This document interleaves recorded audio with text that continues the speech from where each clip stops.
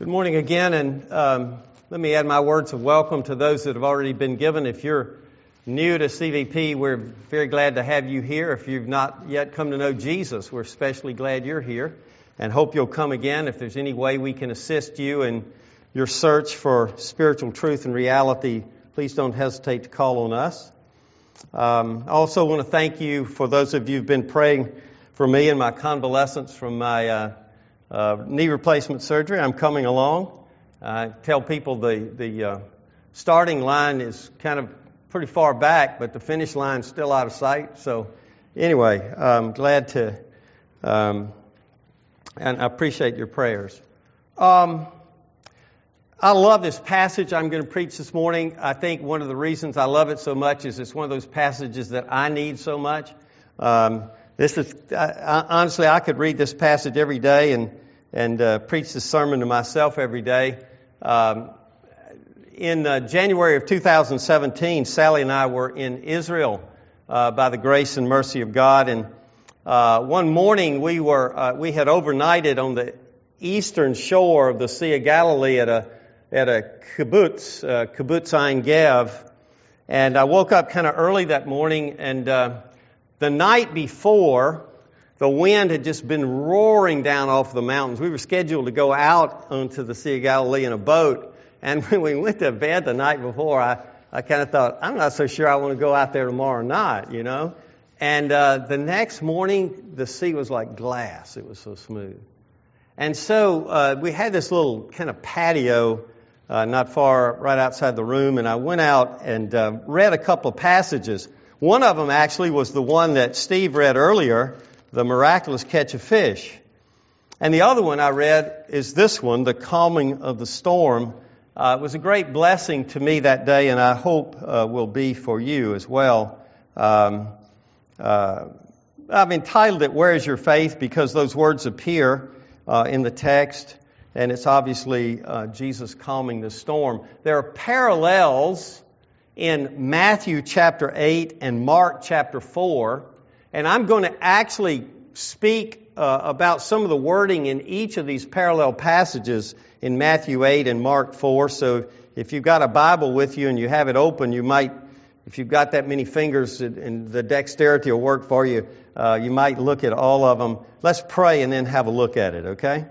Father, thank you for the relevance of your word to strugglers like we are. Thank you for your patience with strugglers like we are. Thank you that there's a day coming when we will no more struggle to love you and follow you. And Lord, some of us would say that the longer we're in this world, the more we long for that world, where there might be no more crying and no more suffering and no more pain and no more struggling. And Lord, we'll be with you. But until then, you want us to be faithful, and I think this passage can help us, so help us that way. Fill us with your Spirit, and use a wretchedly sinful, crooked stick to show the narrow way of the Lord Jesus. And we pray in Jesus' name, amen.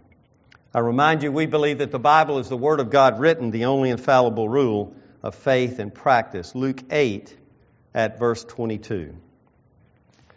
One day he, that is Jesus, got into a boat with his disciples, and he said to them, let us go across to the other side of the lake. So they set out, and as they sailed, he fell asleep.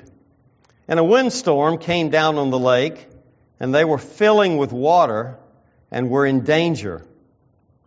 And he went and woke him, saying, Master, Master, we are perishing. And he awoke and rebuked the wind and the raging waves, and they ceased, and there was a calm. He said to them, Where is your faith? And they were afraid, and they marveled, saying to one another, Who then is this, that he commands even winds and water, and they obey him? Amen. The grasses wither, the flowers will fade. This is God's word. It won't fade. It will abide forever and forever. I want to begin with a reminder about the devil. Strange place to start. The devil is a liar and the father of lies. He lies about Jesus. He lies about true spirituality. Here are some of his lies as they relate to this passage. Actually, I was thinking about some of his lies in my prayer of confession. That some of us think that we're the worst sinner in the room and that the gospel is for people that are a little bit better than us, but not for people quite as bad as we are. That's one of the lies of the devil. Here are some, though, that relate to this passage. If Jesus is in the boat with me, I will not encounter any storms in my life. If I am a good Christian, I will not struggle so much. My life will be more problem-free. It will be relatively easy. If I was more spiritual, I would not be tempted so frequently or so badly. Watch out for Satan's lies. He whispers his lies in our ears, and he never announces, "This is the devil. I'm lying to you. Reject this." Okay? Now, this story is very simple, and yet with a very profound point. Jesus is in a boat with his disciples. He's on the Sea of Galilee. They're crossing it. You can see across it, but it's several miles across. A storm blew up. Matthew and Mark call it a great storm, a mega storm. The boat is filling with water, and their lives appear to be in great danger. So what can we learn from this? Well, the first one, maybe one of the big ones in it, one of the obvious ones if we think and reflect about it, is that there are stormy times in life when Jesus appears to be asleep. Storms come into the lives of Christians in various places and various ways. You fail a test at school. You get a bad annual review, or you lose your job. You lose your spouse, your partner, your parent, your child. Your boyfriend or your girlfriend breaks up with you. Your house burns. Sally's dad and my dad came from very different backgrounds, but they both shared this. They both went to church one Sunday morning and came out. In my dad's case, he could see across the field in Clark County, Mississippi, and their house had burned to the ground. Well, for crying out loud, God, I was in worship. You were in the boat with me.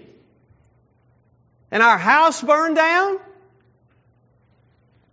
Sally's dad, they had to walk home to find that their house had burned down.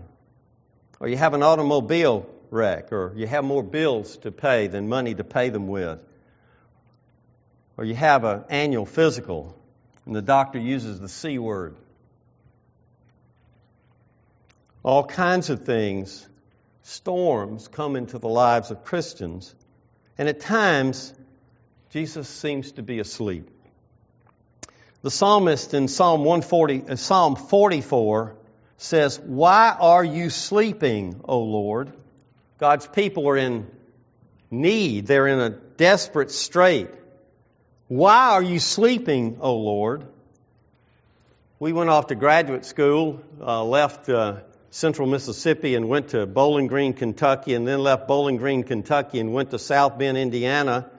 Somewhere along the way, Sally said, if we keep moving north 400 miles every few years, we'll be at the North Pole before long, And so I get to South Bend, Indiana, and had to put a roof on the house, and the guy that did it left it uncovered, and a rainstorm came. And with raised fists, I'm saying to God, God, I'm doing this for you. I want this degree so I can teach people that are going to pastor your flock.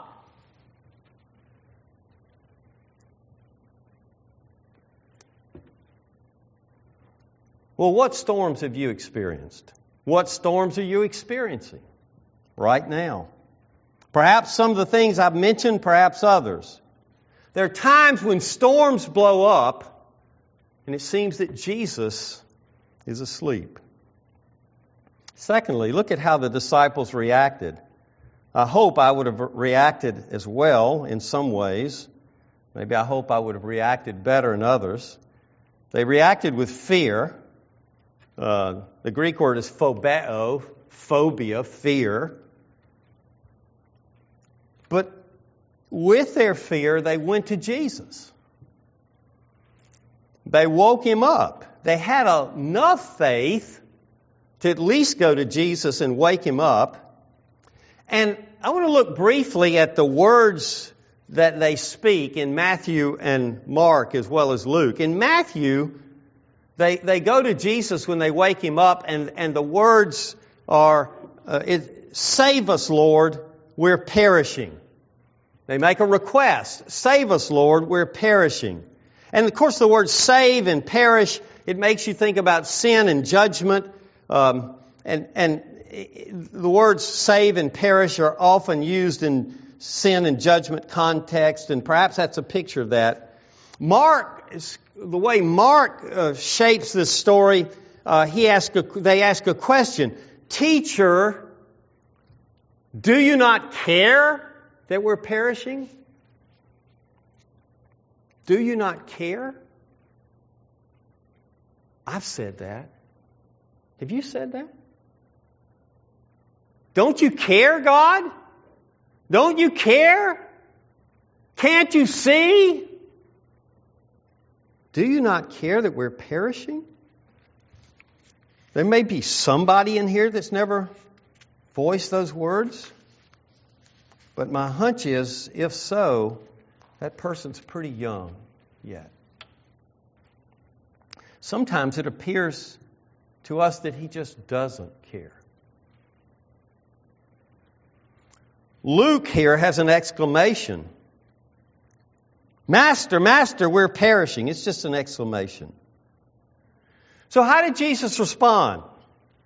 Well, in a couple of ways. First of all, he met their need. The one who created by his spoken word, "Let there be." And in John 1, it says, all things were made through him, and without him was not anything made that was made. And so we know that Jesus, as well as the Father and the Holy Spirit, was involved in creation back in early Genesis. So he created by his words, and here he controls by his words, and he stills the storm. That's great, because the boat's filling up with water, and they think they're going to die. But then he addresses the disciples. In Matthew, it says this, "Why are you afraid, O you of little faith?" So he says, well, look, guys, you've got some faith, but it's only a little faith. In Mark, he says, "Why are you so afraid? You still have you still no faith?" And in Luke, it says, "Where is your faith?" And I think they really come to the same thing. He's saying, look, you have faith. You came to me, you woke me up, you have faith, but you're not using your faith fully as you should. He's saying to them and to us, you must consciously and intentionally take the faith you have and apply it to the storms of life, to the things that threaten you and threaten to take away the rest for your souls that the gospel gives you. Consciously and intentionally take your faith and apply it. And so I ask you, brother, sister, how are you doing in this regard? Are you applying your faith? Are you using your faith? Are you using your faith to still your heart that may be raging like this sea was when the storms of life blow up? Are you doing that?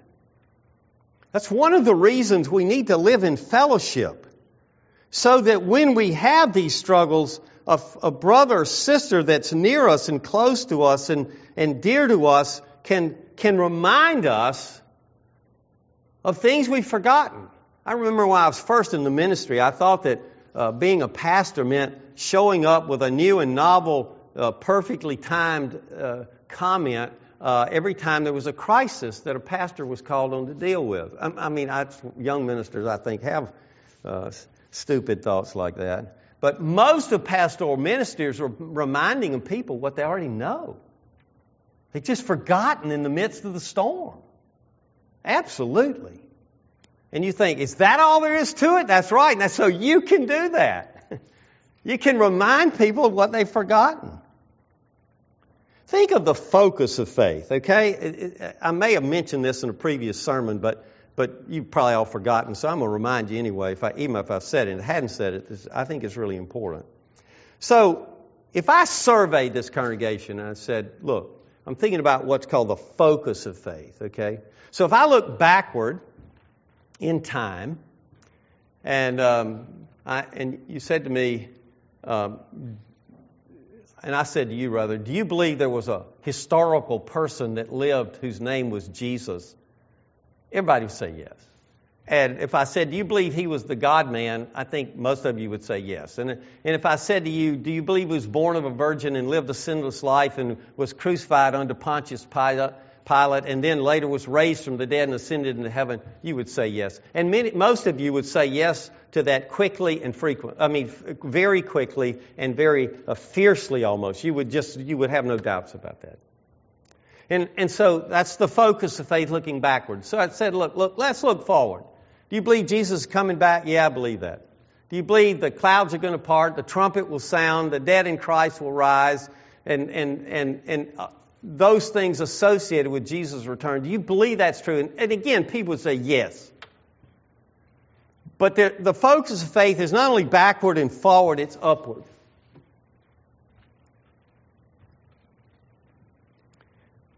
And in the upward focus of faith, it's saying, do you believe that God is alive and on His throne and that He cares and all things work together for good to those who love God and are the called according to His purpose?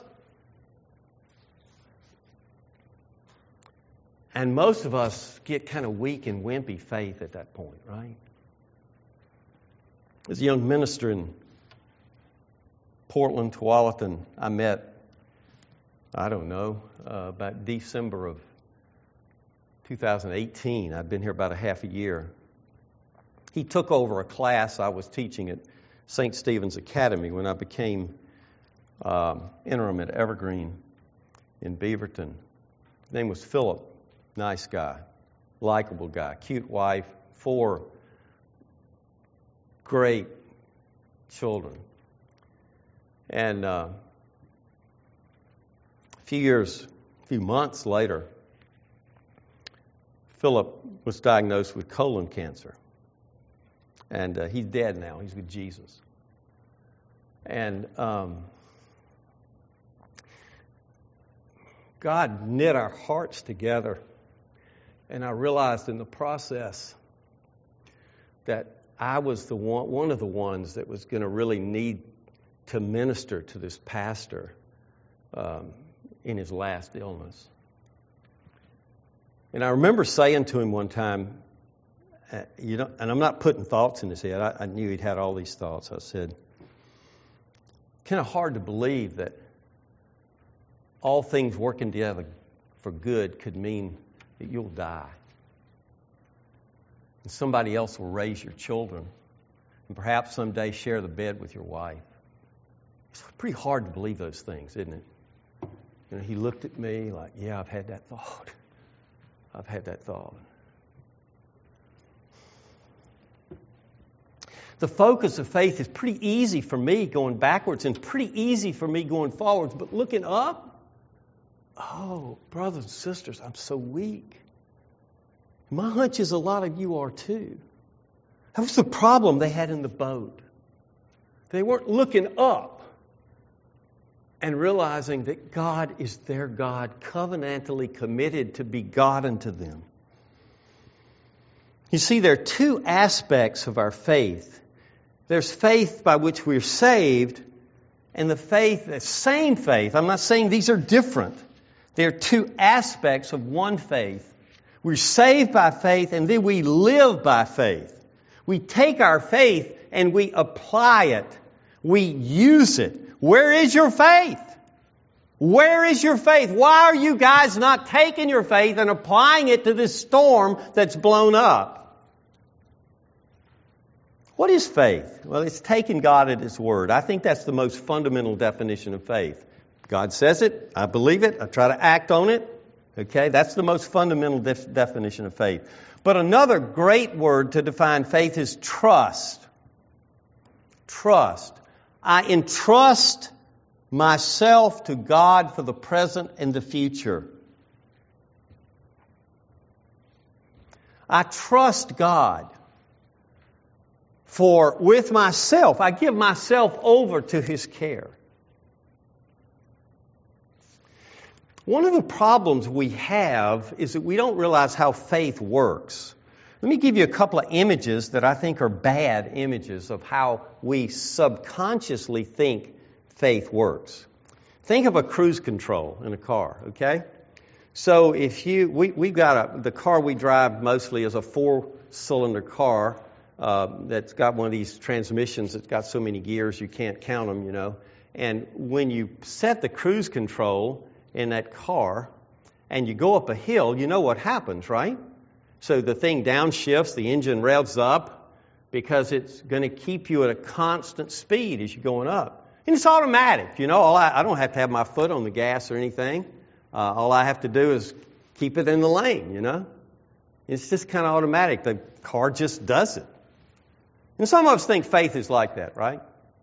That I'm cruising along in life, and when there's a hill to climb, it just automatically comes. More faith comes. Maybe not. Maybe there needs to be a conscious and intentional exercise of my faith in that situation. Here's another one, a thermostat in your house, right? So you set the thermostat. If you've got a really fancy one, it'll choose heat or cooling depending on where it was, but I don't have one that fancy. So in this is winter, and so we set it on a certain number. And if it's really cold outside and the wind's blowing, it's magic. I don't have to go put coal or wood into a boiler. The thing just comes on and throws more heat into the house. And we could wish that it just automatically, more faith is thrown into our lives. Now, I'm not saying that it's not by the grace of God and God's not active in the process. I'm not saying that. I'm on the human responsibility side of this. That's what this passage, I think, is about. But faith doesn't work that way every day when you're in the boat and the storm's blowing up. How does faith grow? Well, faith grows by being tested or tried. For those of you that were athletes, you know, maybe you played football and you remember two-a-days. And you got stronger by exercise, by being tested, being tried. Faith is very similar. If you read Hebrews 11, which is considered the great faith chapter, you find over and over the exercise of faith in particular concrete situations. So God said to Abraham, take Isaac, your son Isaac, the child of promise, and take him up to the mount and sacrifice him. Well, from Abraham's perspective, it made no sense. But if you read in Hebrews 11 about what he did and why he did and what he expected, you can tell that he took his faith and he consciously and intentionally applied it to that situation. And you read that over and over and over in Hebrews 11, that sort of thing. In 1 Peter 1, it says, in this you rejoice, though now for a little while, as was necessary, you have been grieved through various trials, so that the tested genuineness of your faith, more precious than gold that perishes, though it is tested by fire, may be found to result in praise and glory and honor at the revelation of Jesus Christ. So what are we to do when storms blow up? Refuse to panic. Remember the truths about God revealed in His Word. Reason based on that remembrance. And rest on the truth rather than be ruled by the circumstances. One man writing on this topic said, it's always wrong for the Christ follower to panic and accuse God of not caring. Because the panic says to God, you're not trustworthy. It says to the watching world, God is not trustworthy. And it unsettles us greatly. So fourthly, look at the reaction of the disciples in this passage. In Matthew, it says, what sort of man is this that even the winds and the sea obey him? Well, he was a real man. He's fallen asleep in the boat. So it's not like he's some kind of angelic being that doesn't get tired and take naps. You love this, don't you, if you're a napper, huh? And he's the God-man. He's the creator and controller of the winds and the sea. Mark says, who then is this that even the winds and sea obey him? In Luke it says, who then is this that he commands even winds and water and they obey him? What's going on? Well, God is graciously revealing himself to his creatures. He's revealing to himself as the God-man, as the controller, as the sovereign Lord of the universe. And he's revealing that he cares when his people are perishing. He cares when his people are hurting. You'll remember when Jesus came over the Mount of Olives and grief, I'm blanking out. Good Friday? The triumphal entry, that's what I'm trying to say. He came over the Mount of Olives and he saw Jerusalem in the distance, not far away. He began to weep. He began to weep over Jerusalem. He began to weep over the city and the people that would crucify him and reject him. Why was he weeping? Because they had rejected him. Because he had come for their salvation. Because their damnation would be the greater for having rejected him. He cares when storms blow up on his people to test and strengthen their faith. What then shall we say to these things? If God is for us, who or what can be against us? He who did not spare his own Son, but gave him up for us all, how will he not also with him graciously give us all things? Who shall bring any charge against God's elect? It is God who justifies. Who is to condemn? Christ Jesus is the one who died, more than that, who was raised, who is at the right hand of God, who indeed is interceding for us. Who shall separate us from the love of Christ? Shall tribulation or distress or persecution or famine or nakedness or danger or sword? No, in all these things we're more than conquerors through him who loved us. For I'm sure that neither death nor life nor angels nor rulers nor things present nor things to come, nor powers, nor height, nor depth, nor anything else in all creation will be able to separate us from the love of God in Christ Jesus our Lord. How do we know Jesus cares? Because he came and died. How do we know Jesus cares? Doesn't the sacrament remind us of that? I was talking to a Christian person one Sunday afternoon many years ago. And this person was saying to me, I just sometimes don't think God cares. And I knew this person went to a church that had the Lord's Supper every Sunday. And I said, did you have the Lord's Supper this morning at your church? It wasn't in my church. It was in another town. And the person said, yes. And what does the Lord's Supper say? Doesn't it say that he cares? I think it says it very loudly. Let me wind this up this way. A magical, pain-free, and problem-free view of the Christian life is fallacious.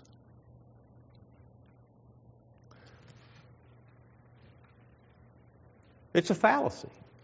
We long for the world that will be problem-free. And if you know Jesus, you will experience that world. But this world is not that world.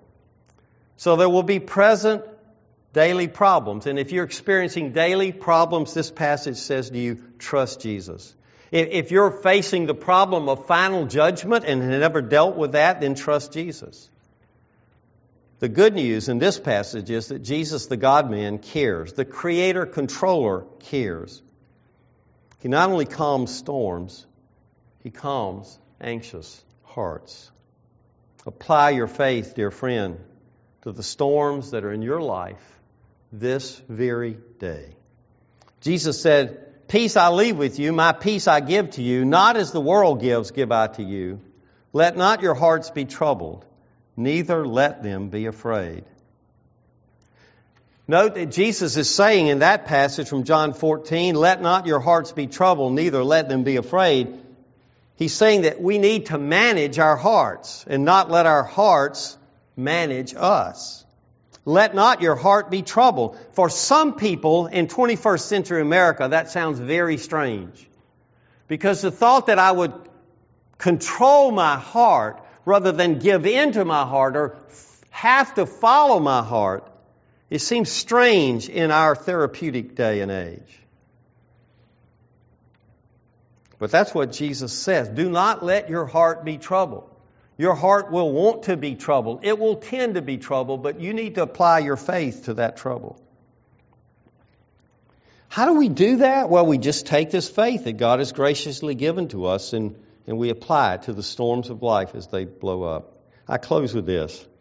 The Lord is at hand. Do not be anxious about anything, but in everything, by prayer and supplication with thanksgiving, let your requests be made known to God. And the peace of God, which surpasses all understanding, will guard your hearts and your minds in Christ Jesus. I've learned in whatever situation I am to be content. I know how to be brought low. I know how to abound. In any and every circumstance, I have learned the secret of facing plenty and hunger, abundance and need. I can do all things through Him who strengthens me. Twice in that passage, Paul says, I have learned. It wasn't like a thermostat. It did not come automatically. It was not like a cruise control. He said, I've learned it. I've learned it over the testing of my faith. I've learned it over this period of months and years of following Jesus. I've learned how to be content. I've learned. And friends, for me and you, it will be a learned response too. I think these disciples learned it eventually. They died as martyrs. They didn't die running away from the storm that came from being a follower of Jesus. And you will learn it too. That's part of God's plan for your life. And I trust that this passage will help you in that process. Let's pray together. Lord, I pray that you'll apply this to my heart. You know how I struggle with this moment by moment, day by day faith, this upward focus of faith. I find the future faith and faith about past events very easy. But this I struggle with much more. And Lord, I have fellow strugglers here that I'm praying for in Jesus' name, that you'll help them, that you'll grow us all in our faith, that we will really believe in our heart of hearts that you do all things well, even when those things look like storms and threaten us, and we think we're perishing. But we're not, because we're in your hands. And we pray in Christ's name. Amen.